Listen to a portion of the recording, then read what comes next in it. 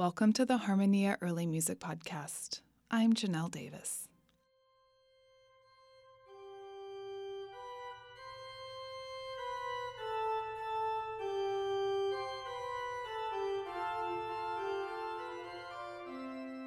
This October will mark half a millennium since the young priest Martin Luther ushered in the Protestant Reformation when he posted his Disputation on the Power of Indulgences of 1517, more commonly known as the 95 Theses. During the 15th century, there had for some time been questions and murmurings from within the Roman Catholic Church about the practice of indulgences, a type of pardon that counterbalanced the consequences of sin with meritorious or charitable deeds. Indulgences were liberally awarded for good works and acts of devotion. Donations to a charitable cause, hospitals, schools, leper colonies, and the like could also be made, and an indulgence could be granted in exchange. But by the late Middle Ages, the Catholic Church's practice of indulgences became increasingly monetized and corrupt, and its penitential aspects were tarnished. As an example, in 1515, Pope Leo X offered indulgences to those who made financial contributions to the renovation of St. Peter's Basilica in Rome, and in Germany, a friar named Johann Tetzel began to aggressively market these indulgences. Martin Luther saw in this a dangerous precedent and took great offense to the practice that he thought misrepresented forgiveness and salvation as something that could be bought or sold. So on October 31st of 1517, Luther posted his 95 Theses, calling for debate on the issue of indulgences. It would be the start of a long series of controversial writings. In his letter, Luther questioned papal authority and outlined two ideas that would be central to Protestantism. One, that the Bible, rather than church officials, held ultimate religious authority, and two, that salvation came only through faith and divine grace. No human could acquire salvation by any good deed.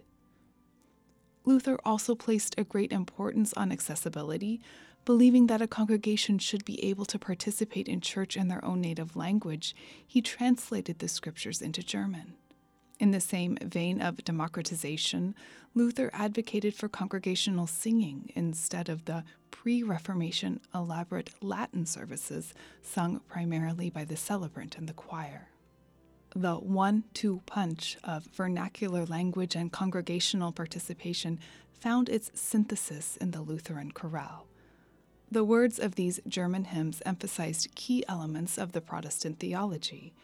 Their musical settings were syllabic, simple and strong, metrical and melodic, and by design well suited for group singing by parishioners.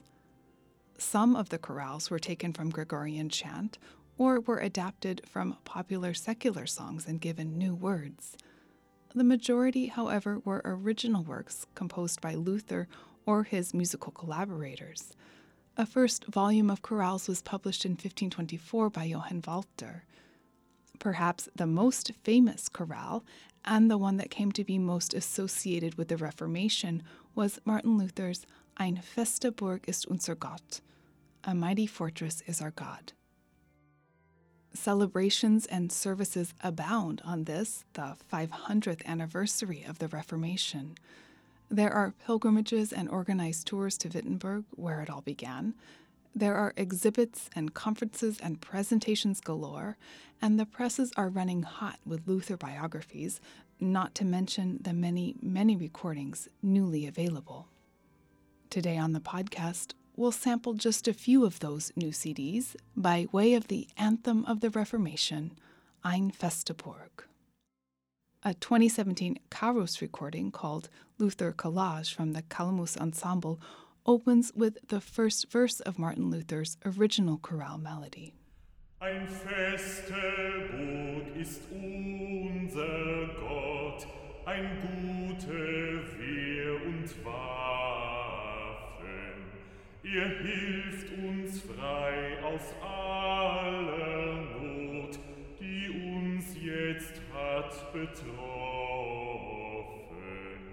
Der altböse Feind mit Ernst erst jetzt meint, groß Macht und viel ist, sein grausam Rüstung ist, auf Erd ist nicht seins Gleiche. For the past 500 years, almost too many composers to count have used Luther's chorale text as a foundation for their own musical works. One early part setting of Ein feste Burg was written by Stefan Mahu, a Catholic composer active in Vienna who nonetheless set some chorales for Georg Rau's Protestant hymnal of 1544. Here's the Calamus Ensemble once again in Mahu's setting of the second verse of Ein feste Burg.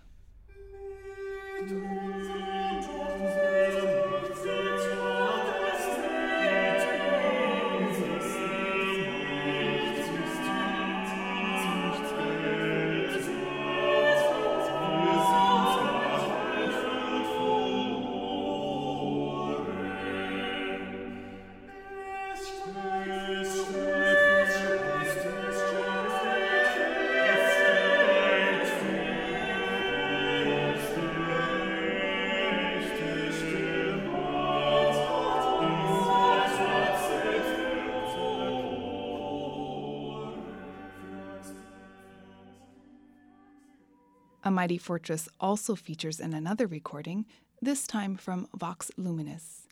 Titled Luther and the Music of the Reformation, it includes Michael Praetorius's impressive 11-minute fantasy on Ein feste Burg. Born in 1571, Praetorius is most well known for his dances from Terpsichore, but here we find him delving into the early 17th century's newly minted genre of the choral prelude. Here's a taste of that lavish setting, played here by Bart Jacobs.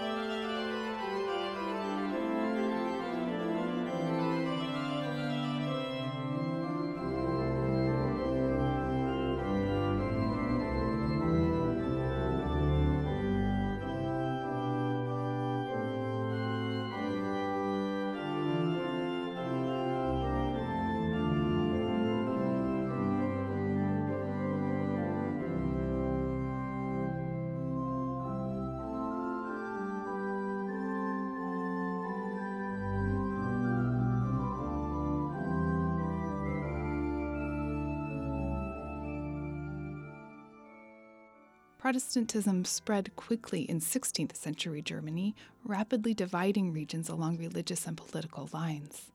Per the Peace of Augsburg, the Rhineland and Bavaria remained Catholic, but by the time of J.S. Bach in the 18th century, Protestantism was predominant through much of Germany.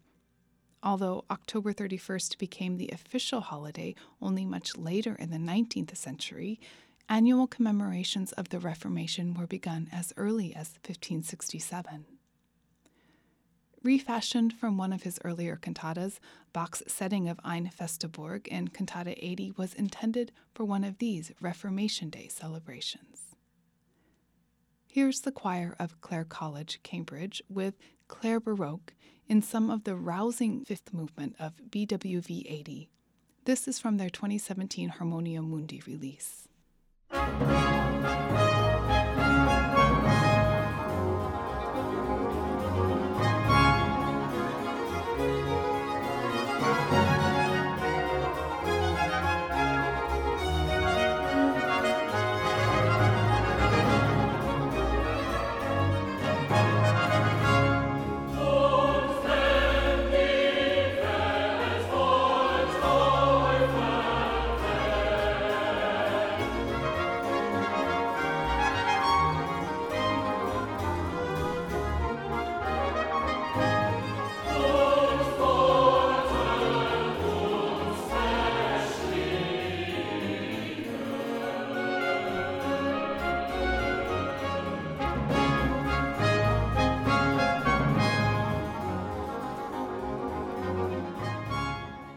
Cantata 80 ends with Bach's four-part harmonization of Luther's Ein feste Burg.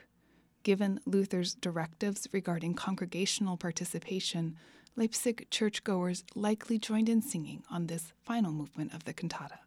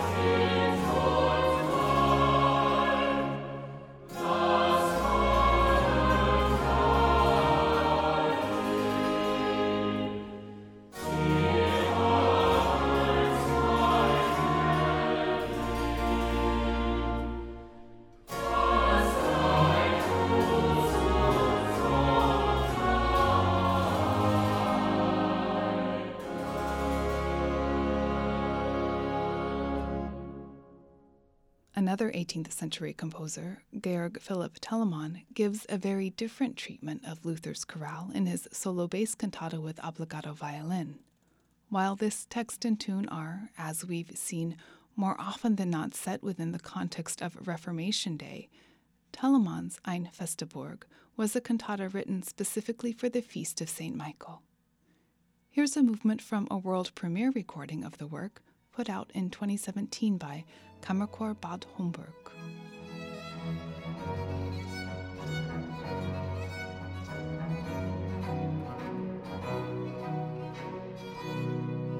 Ein feste Burg ist unser Gott.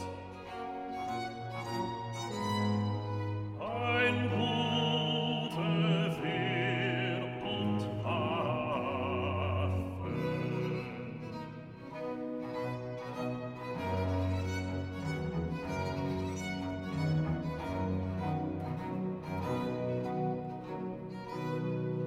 Hilft uns frei aus aller Not,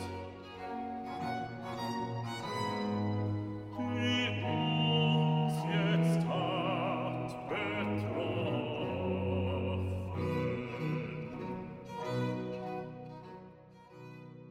Just over a decade after Luther's 95 Theses, the Articles of the Lutheran Faith, known as the Augsburg Confession, were drawn up in 1530. 300 years after that, Felix Mendelssohn composed a new symphony in commemoration of the Creed, using Luther's Ein feste Burg as the central theme of the final movement. Nicknamed the Reformation Symphony, the work missed its planned premiere for the festivities surrounding the tercentennial of the Augsburg Confession. 2 subsequent performances also fell through, first in Paris and then in London, before Mendelssohn finally conducted the work in Berlin in November of 1832. But after an underwhelming reception there, Mendelssohn shelved the work, and it was only published posthumously in 1868. Mendelssohn was a Lutheran convert from Judaism and drew much of his musical inspiration from Lutheran church music, in particular that of J.S. Bach.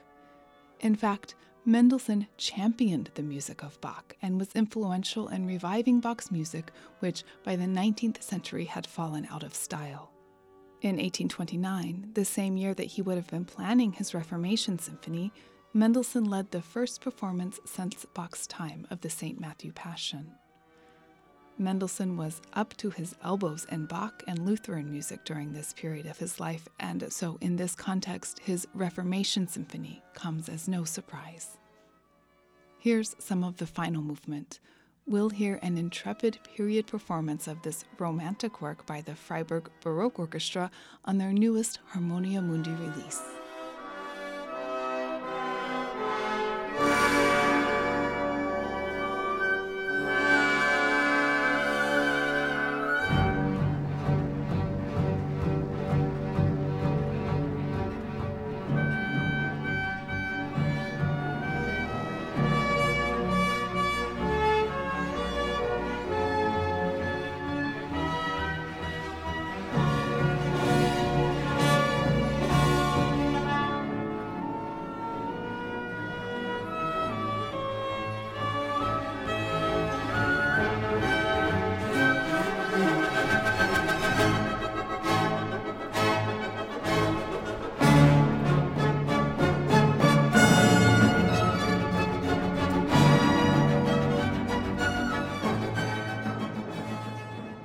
Martin Luther's Ein feste Burg has woven through 500 years of history by way of many composers.